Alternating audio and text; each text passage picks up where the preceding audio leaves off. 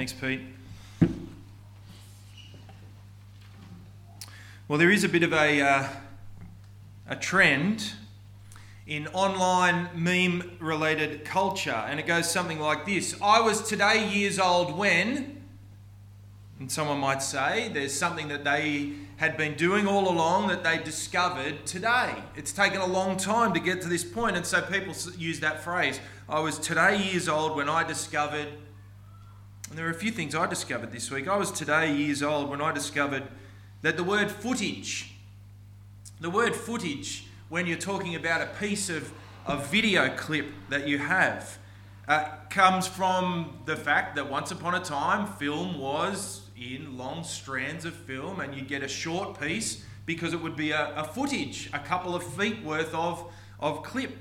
I was today years old when I realised that.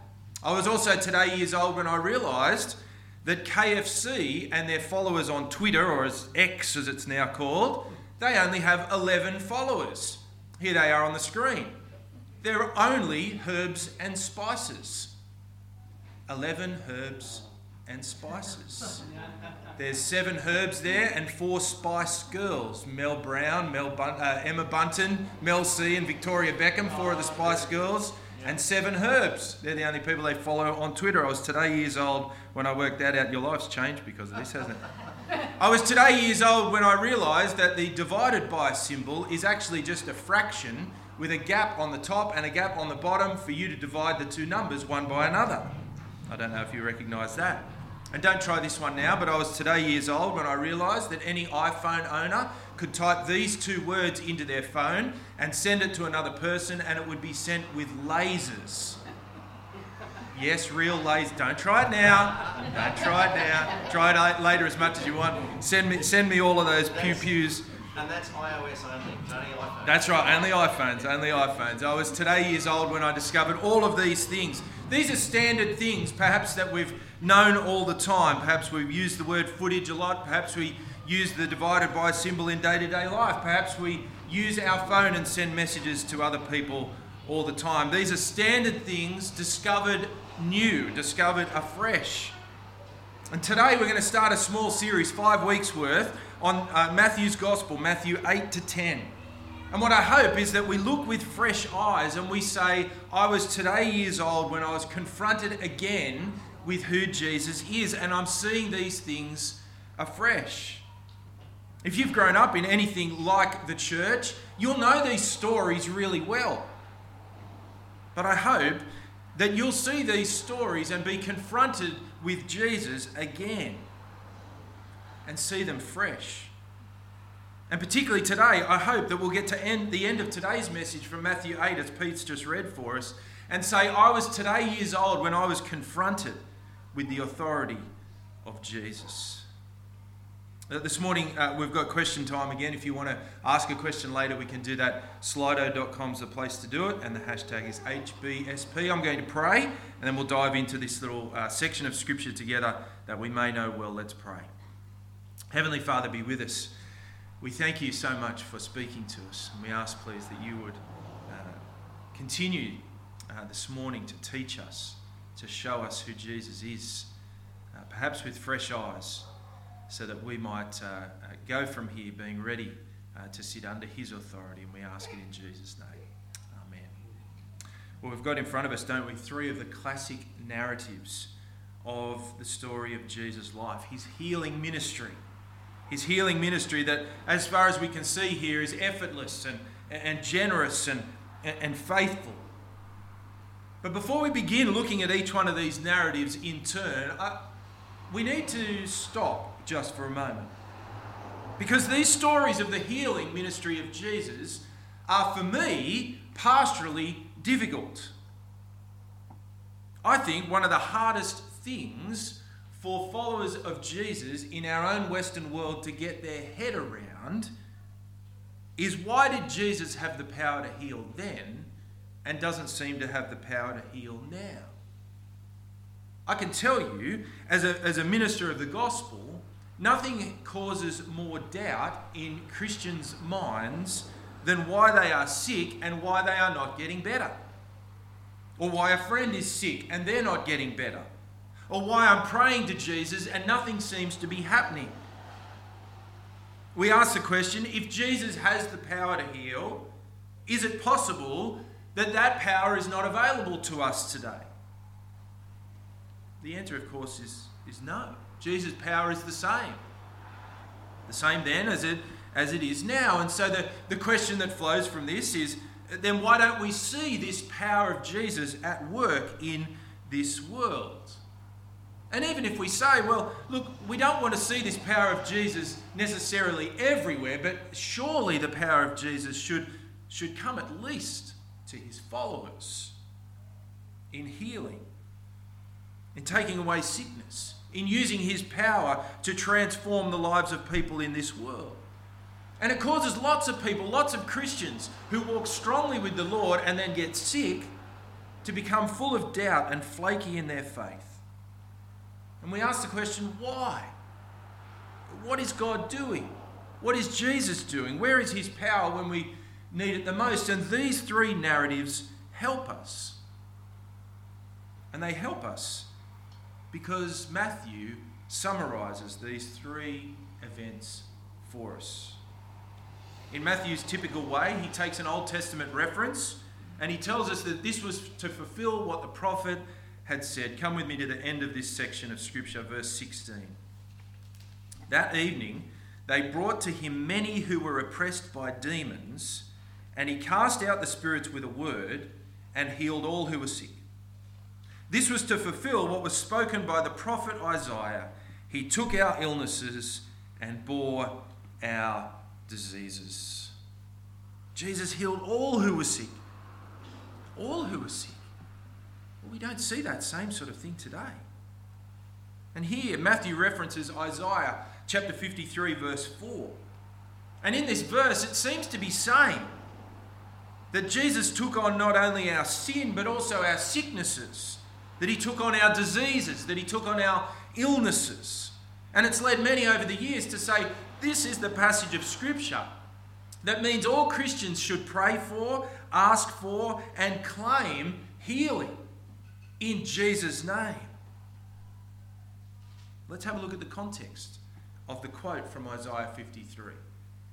Here it is up on the screen, Isaiah 53 verses 4 to 6. You probably know this passage really well. If any passage is well known in the book of Isaiah, it would be this one. And this is what it says, surely he has borne our griefs and carried our sorrows.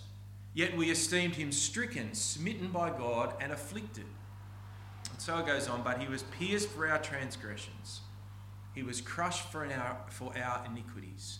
Upon him was the chastisement that brought us peace, and with his wounds we are healed. All we like sheep have gone astray. We have turned everyone to his own way, and the Lord has laid on him the iniquity of us all. That's right. That's how well we know these verses, isn't it? We know these verses really well, and they clearly speak about the prophecy of Jesus' death. These verses are about the death of Jesus. How we are forgiven from sin, forgiven from iniquity, and by his wounds, by his stripes, we are healed. What does this mean? Is Isaiah saying that we are spiritually healed by the Lord Jesus? Well, of course, the answer to that is yes. Sins are forgiven in the death of Jesus. But Matthew doesn't use the reference in the same way, does he? In chapter 8, verse 17, Matthew ties this prophecy directly to physical healing. So what can we say? Is Jesus' death on the cross death for sin and healing from sin and healing physically?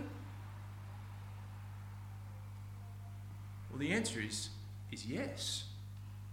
Jesus' death frees us from sin, forgives us of sin, and gives us perfect health. See, all believers will be 100% perfectly healed. And when we are, it will be because of the atoning death of Jesus on the cross for us.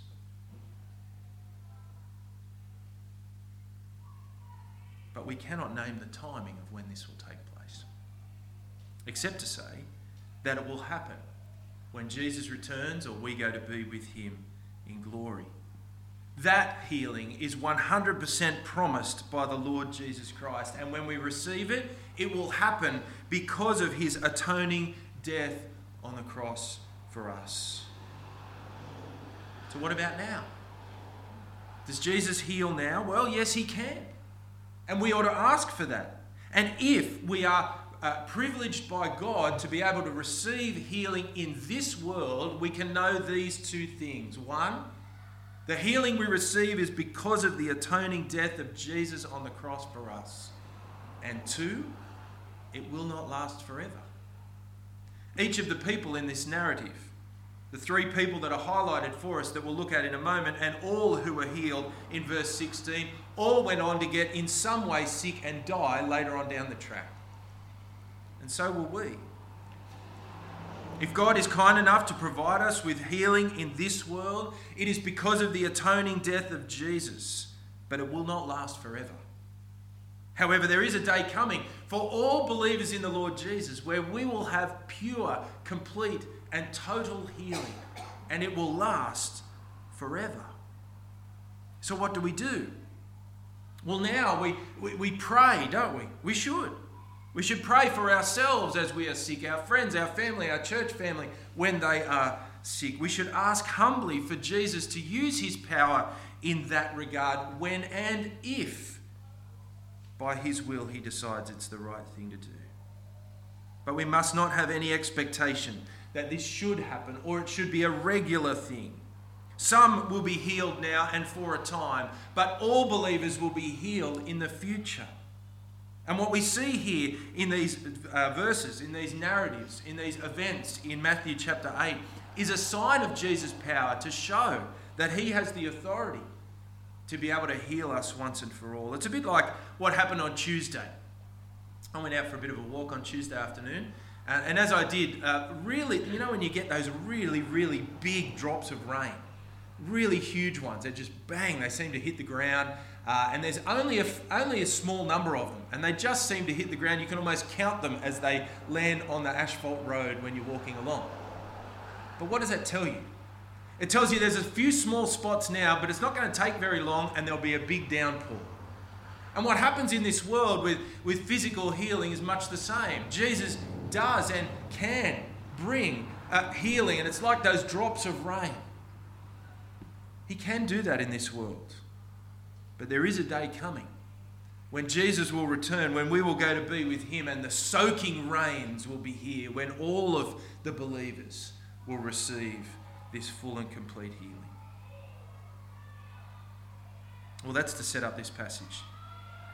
But it's also to read the Bible with modern eyes. See, for us, as we read the Bible with modern eyes, we read it in a therapeutic way. Please tell me, Lord Jesus, how this might benefit my life. That's how we read the Bible, isn't it? But it's not to be the way we read the Bible. We should read the Bible to see what it says about Jesus. We should read it Christologically, not anthropologically. We should read it with Christ as our focus rather than ourselves. So what does this passage actually say about Jesus? Because that's what Matthew wants to tell us. It's what the Lord God wants to tell us. Well, it tells us about Jesus' authority. You might remember a few weeks ago, Matt Leach finished a series in the Sermon on the Mount, Matthew 5-7, and there we saw the authority of Jesus to teach. And the Sermon on the Mount finishes this way in Matthew chapter 7, verse 28. When Jesus finished these sayings, the crowds were astonished at his teaching, for he was teaching them as one who had authority and not as their scribes. The crowds were astonished. And the crowds keep following Jesus, chapter 8, verse 1. When he came down from the mountain, great crowds followed him. But what they're about to experience in the next couple of chapters is a different kind of authority. The authority here to heal. Verses 1-4 tell us about the leper, the man who had a skin disease and came before Jesus. Now for us, we don't think too much about this, but this man was in a dire situation. He was outcast. He would have been asked to leave the community because of his skin disease. He was considered unclean and with no real hopes of change. This was some sort of terminal sort of skin disease that he would have had. And according to the law of Moses, he was to be sent away from the people and not allowed to be around other people lest they be unclean as well. And so the fact that he comes near to the crowds who are hanging around with Jesus is unusual by itself. Perhaps he was able to get into town and see Jesus. Perhaps he disguised himself or put a hood on in some way to get in and see Jesus. But he gets there, and in verse 2 we see he comes humbly before Jesus. He kneels before him, showing his humility before Jesus. And he says to him, "Lord, if you will, you can make me clean." Notice what he says. It's a sign of his faith, isn't it? It's just a short few words, but it shows his faith. This leper, as he comes towards Jesus, doesn't say this, "Lord, if you can, make me clean." No, he doesn't ask that. He says, "Lord, if you will, make me clean." The leper knew that Jesus was perfectly able to heal him. It wasn't a throw at the stumps, just hoping for the best outcome. He knew Jesus could heal him. And so he says to him humbly, "If you will, you can make me clean." This is not a demand or a claim or using Jesus as some sort of vending machine to get what he wants. He sees Jesus as the authority. Jesus has the power and authority to do this very thing, and so he kneels and asks humbly, "If you will." Now you have to imagine, don't you, that if Jesus said no, the man would have humbly walked away. But Jesus does not say no here. He has the authority. And he says yes. He says yes. Now nothing has changed today. Jesus continues to have the same sort of authority that he had as he was walking the earth that day. That has not changed.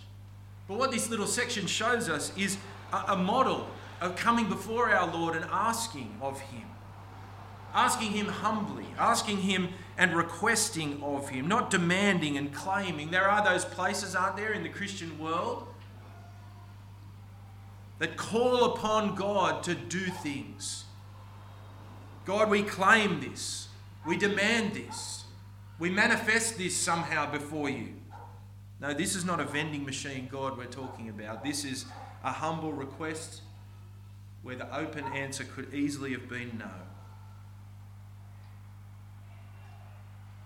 And God does that, doesn't he? He often says no. Think of the great apostle Paul, who has a thorn in the flesh. Don't know what that is, but it's painful and horrible. And the apostle Paul doesn't like it. And remember what he says in 2 Corinthians? "I asked 3 times that the thorn in the flesh be taken away, and God said to the great apostle Paul, no." Or think of Jesus. He's in the Garden of Gethsemane. "Father, take this cup away from me." And what does the Father say to that? No. See, we cannot come to the Lord Jesus just because he's got the authority to heal and demand of him that he must do what we ask him to do. No, it's his authority. And sometimes he says no to us. And if he can say no to the great apostle Paul and can say no to his only dear beloved son, then when he says no to us, we can have confidence, can't we? That it's not got anything to do with withholding something from us, but everything to do with our best and the best of those around us. When we ask humbly and he says no. But to this man, he says yes. And almost in slow motion. And I think that's how Matthew wants us to read this section in verse 3. Jesus stretches out his hand. You're supposed to see it in slow motion because the hand of Jesus, clean and perfect in every way, is coming out to this man with a skin disease. And as they touch, there's supposed to be infection from the infected man to Jesus. What are you doing, Jesus? Why are you touching this man? Slow motion, it's happening, and they touch. And normally the leper would infect and make unclean the person that touched him, but here it is the other way around. That Jesus, his authority and power, brings about change and healing in this man. It's a brilliant picture. And then we have that strange thing, don't we, in verse 4. Jesus says, don't go and tell anyone about this. Just go to the priest and do the right thing according to the law of Moses. What's going on here? I mean, we live in the mission age, don't we? Everything's about telling people about Jesus, and so it should be, because he's so great. So why would Jesus say, don't tell people about me? Well, think about it for a minute. Put yourself in those shoes. Here's the man. He comes with a hood over his face. The two hands touch. We see it happen in slow motion. There are crowds all around. What are the crowds going to think? Jesus is unclean. Let's get rid of him. So you better keep it quiet, mate. Go to the temple and show that everything's fine, and then you'll be free and easy to go. And no one will know that I'm to be considered unclean in this world. That's why Jesus says, don't go and tell anyone. Just get on your way and go and live a free life. And so Jesus cleanses this leper, an outcast man who you would not expect to be looked after. Secondly, we get the centurion, verses 5 to 13.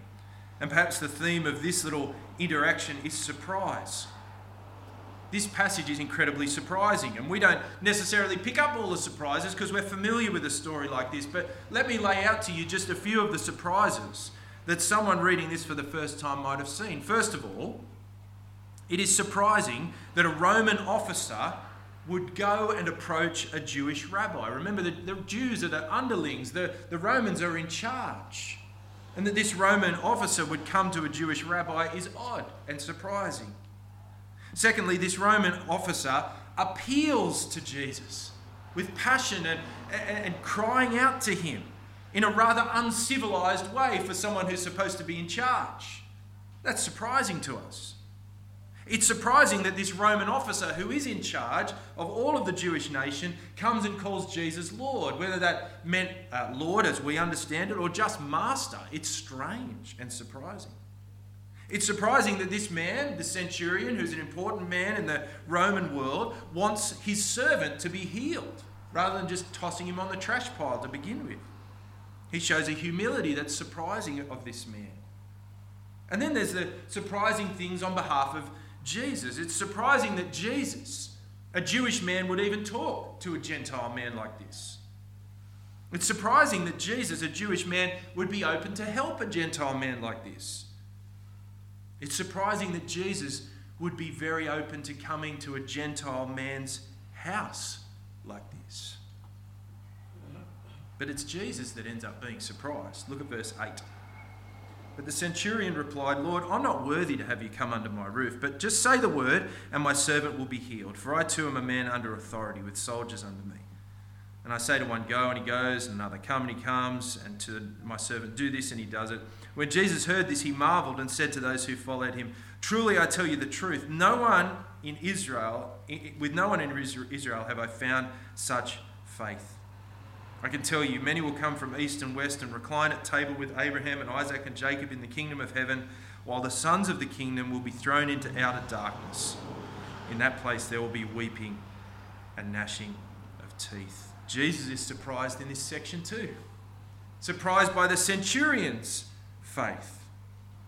Despite every reason in the world culturally not to trust Jesus, this centurion recognizes Jesus' great authority, humbles himself before Jesus just like the leper did, and trusts that he could heal his servant even if he's not present with the servant. That's some serious faith, isn't it? To get past all the cultural mores and then to realize that Jesus can heal right there and then. The centurion lived that life, didn't he, where it was a life of authority. He could make stuff happen. do this and it happens, come here and it happens. But in this situation, he was powerless. And sometimes we are in a similar boat to this centurion, aren't we? It remains true today that many of us still have relative authority in our own lives. We have perhaps a position of authority at work, or a position of authority in our own family, or in our sporting teams, or in our ministry groups, or whatever the case may be. There's nothing wrong with that authority. And used well, it can be a gift from God, but it can give us the illusion that we're actually in control of something, can't it? And often God takes us to the end of our rope to realise that even though we've got all this control mechanism in our life, some level of authority that allows us to call the shots, sometimes we get to the end of ourselves and we realise we don't have the authority after all. Just like this man. And faith is the ability to know that Jesus' authority is everywhere, all the time, over all of us. And for some of us, sometimes we have to be convinced, don't we, that the authority of Jesus is actually for our good. Sometimes we're tempted to think that Jesus isn't actually the authority over our lives, or that he is the authority but he's not a loving authority, or that he is the authority but not a caring authority.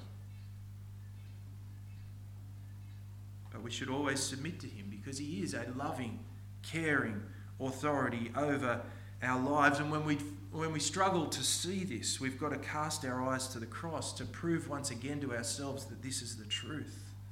The cross shows us that Jesus is the authority, a loving, caring authority, willing to take on the sins of us and of the world for our benefit. And yet this passage says, doesn't it, that it's not always like this for everyone. There will be people who don't recognise the authority of Jesus. And as you read the Gospels and you're confronted with Jesus once again, you notice that he talks about hell more than anyone. And here it's a disturbing scene, isn't it? In the first place for the Jewish nation who won't recognise the authority of Jesus, but also today for the many, many people of our own town who will not recognise the authority of Jesus. And for them it is the outer darkness and the weeping and gnashing of teeth that comes before them in eternity. How horrible. And Jesus confronts us with this.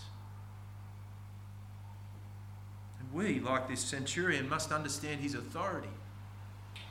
And his authority that expands to all areas of life. It expands to our work, so that we go into our workplaces ready to glorify God as our master, honour our boss as one put there by God, and love others in the workplace. As we seek to have Jesus the authority in our household. So Jesus is the number one goal in our household. We want to disciple our kids before the Lord rather than before their studies or their sports. We want to make Jesus the authority in the decisions we make. We don't want to cut corners so that we can make more money or break the rules just so that we can get our own way in the world and culture in which we live, but we do that so often. We just say, it's just one time, Lord. Surely I can get away with that.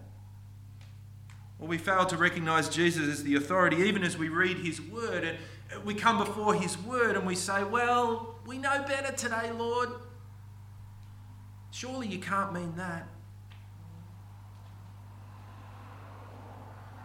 But with Jesus as the authority, we are in the best place to live a life to the full that brings real and true equality in our life as well. I was told by someone the other day about their company that they work in and the lunchroom Bible study that happens once a week. And they said there's people all throughout the company, people that are the high-ranking officials in the company and people that are the kind of the plebs down the bottom of the line. But as they all gather together in the lunchroom and they submit themselves to the authority of Jesus, then all of a sudden you can have a leader in the group that's just one of the low plebs in the company. Because under Jesus, they're all the same. All of the same authority. And it's a wonderful and beautiful thing. Well, finally, we get to verses 14 and 15. Jesus healing Peter's mother-in-law. There's no jokes in this section, mother-in-law section. I refuse to make jokes about that. Although it is interesting, isn't it? It is a bit of a joke to think, actually, that the very first pope was married. That's a bit of a joke, isn't it? The very first pope was married. Apparently popes are not supposed to be married anymore, but this first pope had a mother-in-law. And here he is. And here she is. And here we see in this section that Jesus comes and heals her. Unlike the other two, she doesn't ask for it, neither does Peter.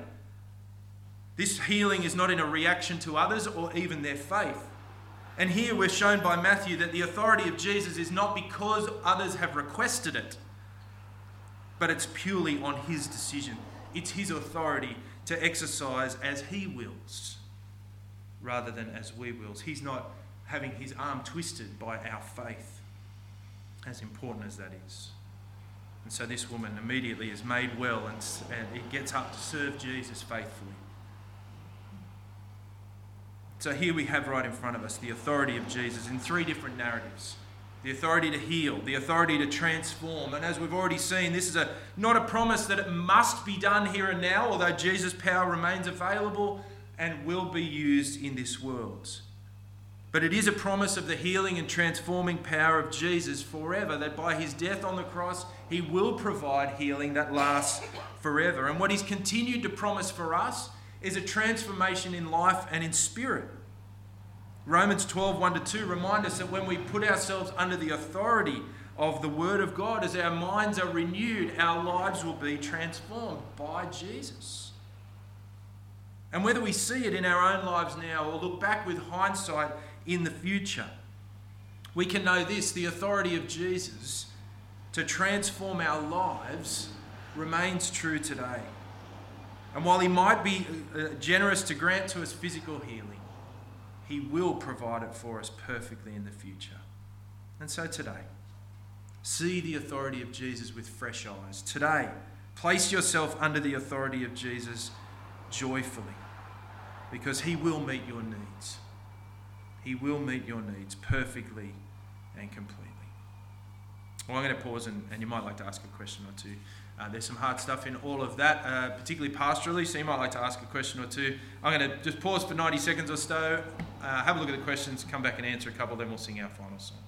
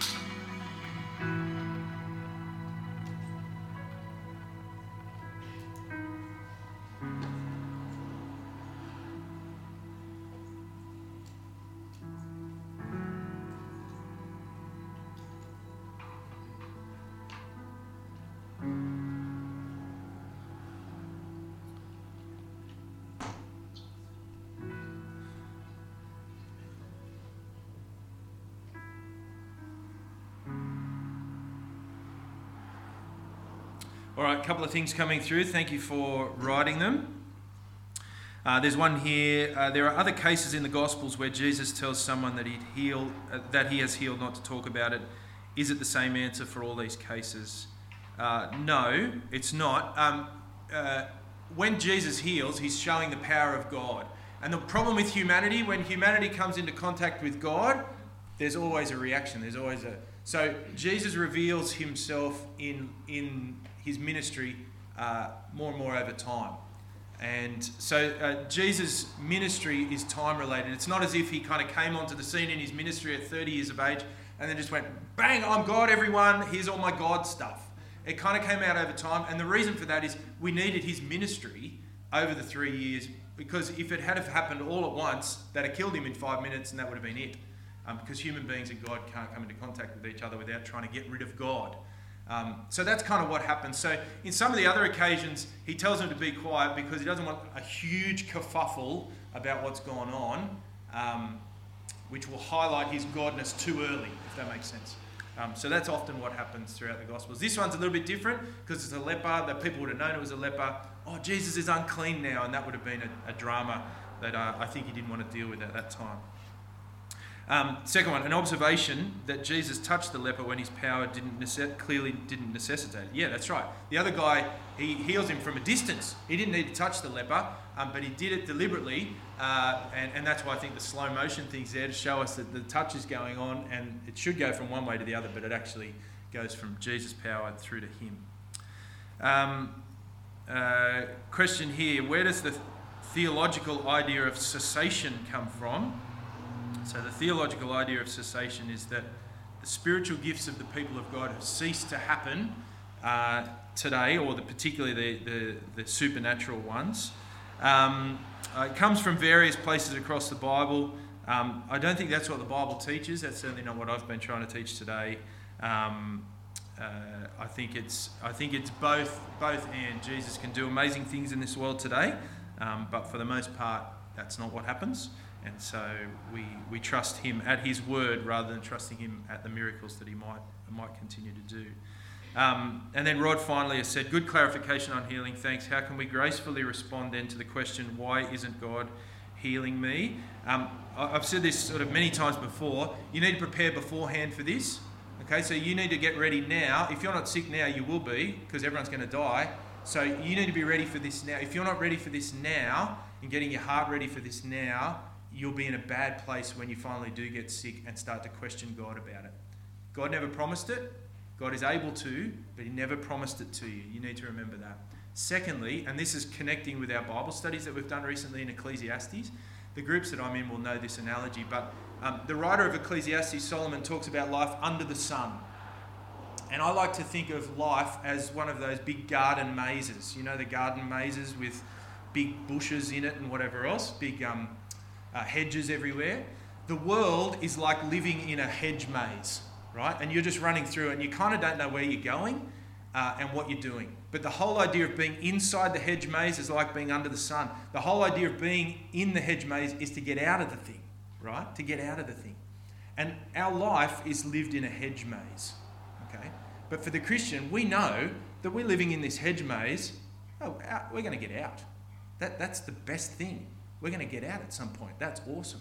What most people in this world do is they get to a little dead end of the hedge maze and they set up life at the end of the dead end of the hedge maze and say, yay, this is so wonderful. Look at all the wonderful things I've got inside the hedge maze. And it's meaningless and pointless.